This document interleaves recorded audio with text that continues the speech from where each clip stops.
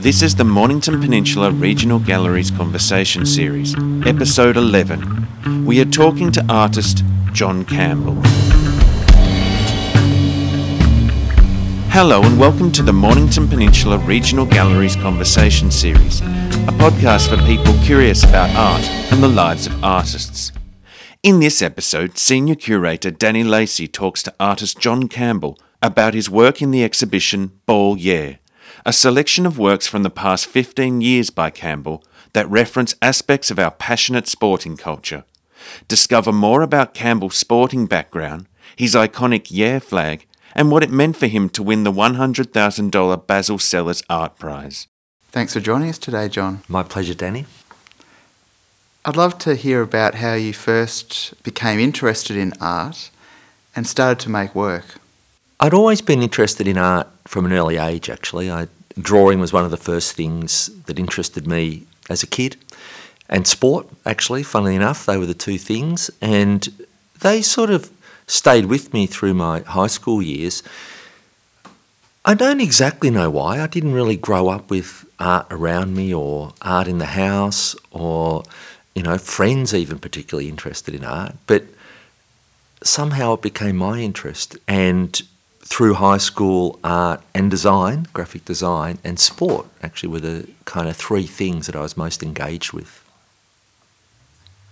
How did you become an artist? How did you take that initial passion of art and even sport to the next level? How did you actually become a practicing artist?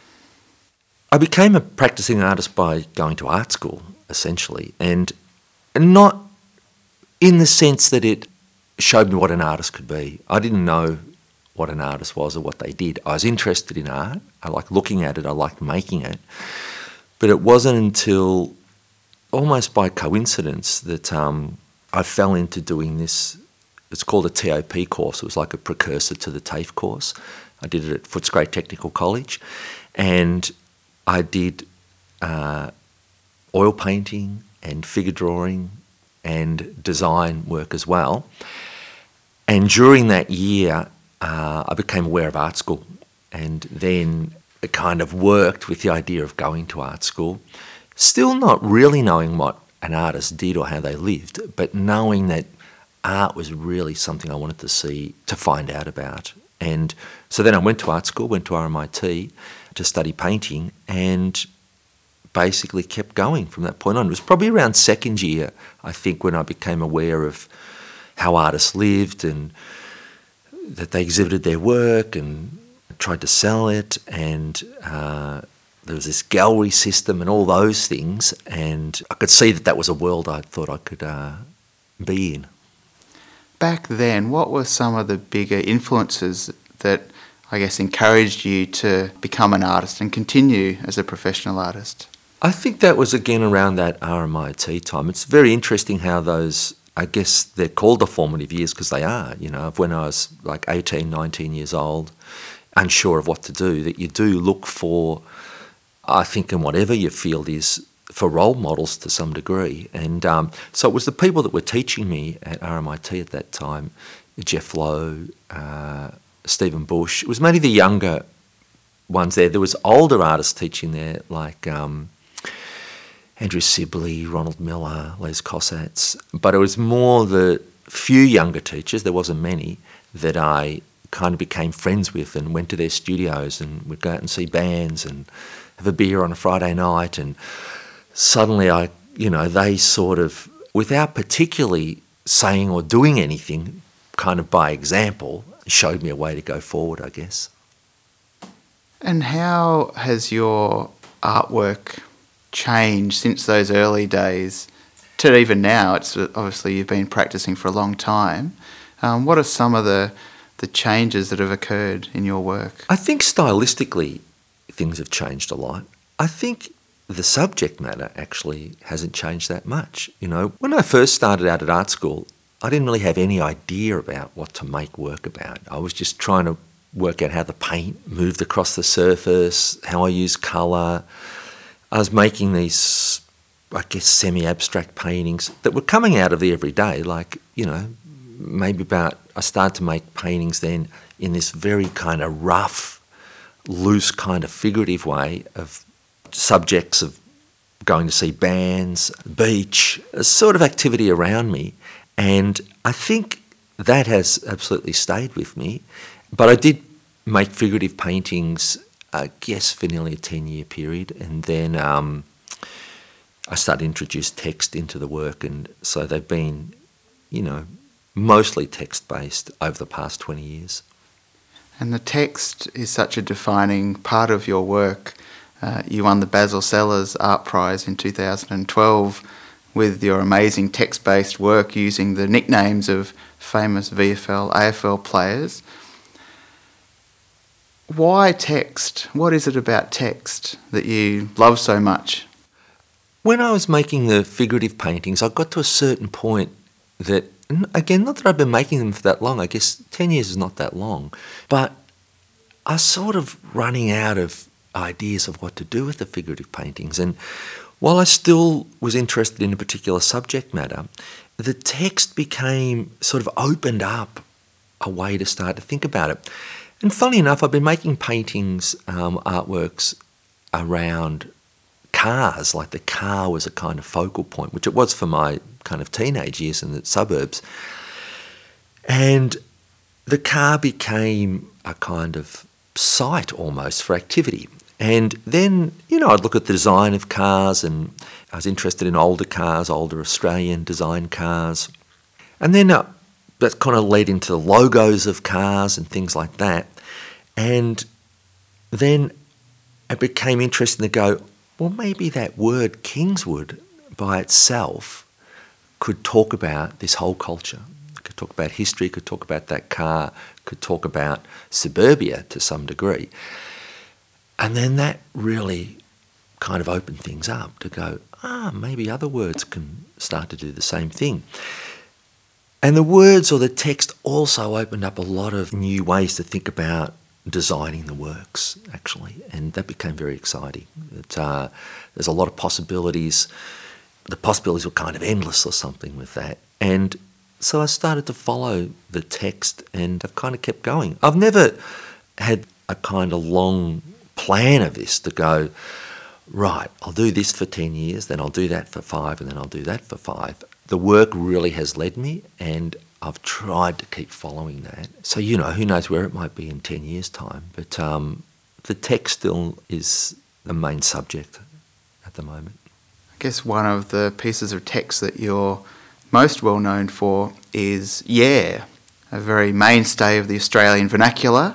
Can you talk a little bit about the word yeah and how you've incorporated that in different objects, different artworks? The yeah first appeared in my work, again thinking around everyday language and the fact that I say yeah 5,000 times a day.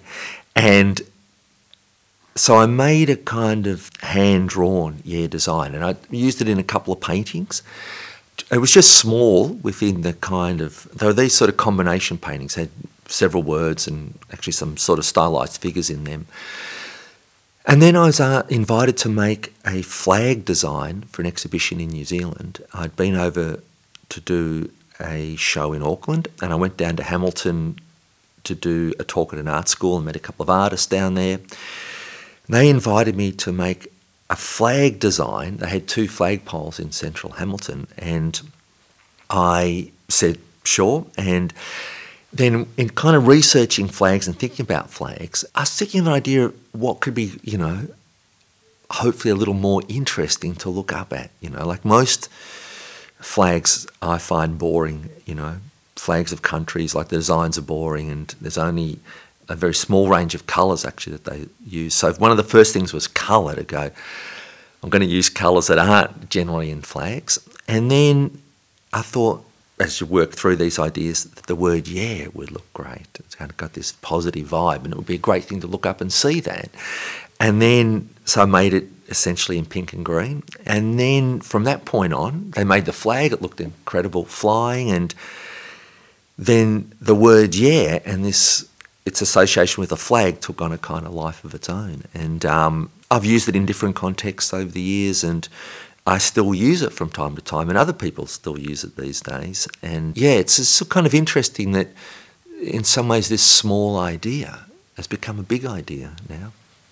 I seem to remember at the 2006 Commonwealth Games there was a whole range of Yare flags lining the marathon route, if I remember correctly. Yes, there's an exhibition on at the Potter Museum at Melbourne Uni around sport, and it had a large flag inside the gallery. And then we printed up, I think we did a couple of thousand small hand waver Yare flags with the idea that any fan could wave them for anybody within the Commonwealth Games. But we had a moment of a flag wave for the marathon. And I like the idea of it in the Commonwealth Games because there's a lot of small countries in the Commonwealth Games, and that this is a way of supporting them to some degree, that anyone could take the Yare flag and support any of these kind of smaller countries that mightn't have that much support generally. And so we got out early on a Sunday morning up the top of Swanston Street and waved them as the marathon runners came by. And in terms of winning the Basil Sellers Art Prize, what did that opportunity mean for you as an artist? Well, first of all, it made a big difference to my bank account. But it was, the biggest chunk of money I'd ever had out of art. But it also brought some focus to what I was doing, I think. That it sort of had a feel to me that, I've got a reasonably good audience for my work, and, there's enough people that are interested in it. But there's also a lot more that are maybe interested in it, or, I've just seen it or know something of what I've done. A moment like that maybe focuses some of those people on what you're doing. Like it is a big deal, and maybe makes them think, oh, maybe I'll go and check out his work or something. Yeah, it was a kind of highlight in a sense. But interestingly enough, you go on from that point. It's not suddenly like the world changes that much. People said to me, I've been teaching for a long time, and they're like, oh, give up your day job now with it. I said, oh, it's not that much money, like it's good, but it's not going to last me forever. And but it did alert people again to what I'm doing. At MPRG now, we're showing a selection of works of yours from 1991 to 2016 with an aptly titled name, Ball Yare. I'd love to hear a little bit about some of those works in that exhibition, in particular the pennant, and I guess this also comes back to maybe your history with sport and relationship to sport. Yeah, the pennant work relates to a particular moment when I was playing rugby union in the mid-70s. I played a lot of rugby union, which was kind of rare for kids in Melbourne to be playing rugby union. It was mainly played up north. But my father had played union in Belfast, and when we migrated, he continued to play union. And, of course, my brothers and I just followed in. And I did also play VFL on the weekend. I was pretty sport mad as a teenager, played cricket, soccer, basketball, but mainly through winter I'd play rugby union on a Saturday and was VFL in those days on a Sunday.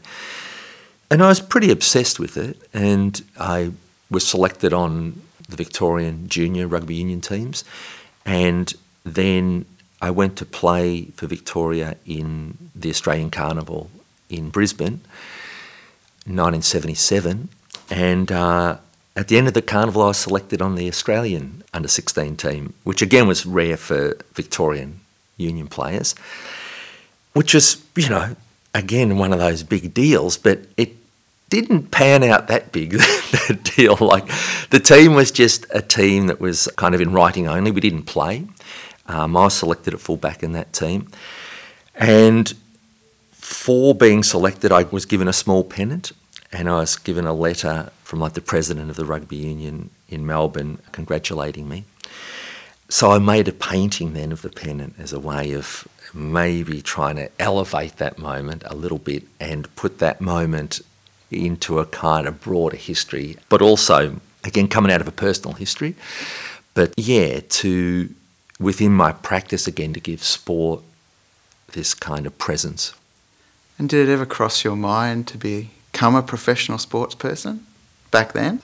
It did. I mean, when I was playing on the state teams, and you're 14, 15, 16 years old, And I did like the thing about rugby union at that time, that you could travel the world with it. Like, that was very appealing. And, you know, I was fully aware of the Wallabies and the All Blacks and, of course, all the teams from Great Britain. And so that was a kind of dream at that point, you know, to play for the Wallabies. And then making the under-16 team, it was like, maybe.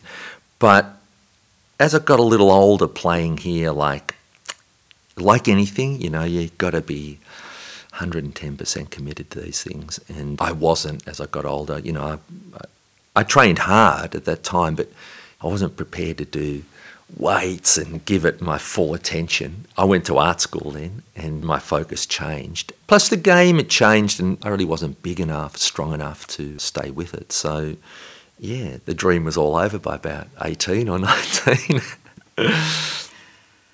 What does your studio practice entail, and what engagement do you have with other artists and galleries and the general arts community? I like to stay pretty engaged. I mean, I have been teaching for a long time, and I resigned from teaching last year. And one of the things that happened with that was a little less engagement to some degree with staff and students. And so it's become apparent to got to keep working at that and keep going out to things, meeting up with artists, going to exhibitions. I've always done that. I've always liked that, going to look at work. I go to openings. I don't go to as many openings now as I used to. So I think it's important to keep up to speed with what's going on and what people are thinking about. You know, that feeds directly into the work. You know, you go out and look at things and get ideas and see how people are doing, putting things together, and I can take that back into the studio. The studio is very consistent, and I work, but I don't work in the studio 24/7. Like, I haven't got enough output or places for the work to go to be doing that. So I just work consistently, and that can be for half an hour at a time, days at a time, 5-hour session, whatever's kind of needed, in amongst getting art supplies, doing my admin, sending emails, go and look at shows. All of that just fills up the week pretty quickly. Mm-hmm. And finally, what advice would you give to artists just starting out? I think, I mean, it's the cliche, but you'd have to be prepared to work hard at this. You know, it's not easy, but that's fine. But you've got to be prepared to stay with it, and you have to be prepared for disappointment in it or not getting the things you think you deserve. It's a long journey being an artist, and I think you've got to be prepared to stay in for the long journey. Like, you know, artists can get attention in the early days. It goes up and down, in my experience, and still does, and you kind of got to be prepared for that. And I think if you can handle that, then you'll be okay. You know, you can keep going and hopefully maintain a life as an artist. Great. Well, thanks for joining us today, Jon. No worries. Thank you. Thanks for listening to episode 11 of our conversation series. Mornington Peninsula Regional Gallery is the region's major cultural facility and is supported by Mornington Peninsula Shire and other partners. Visit mprg.mornpen.vic.gov.au to find out about our latest exhibitions and events. Our 2018 podcast program is supported by the Gordon Darling Foundation. Don't forget to subscribe to the podcast so you don't miss an episode.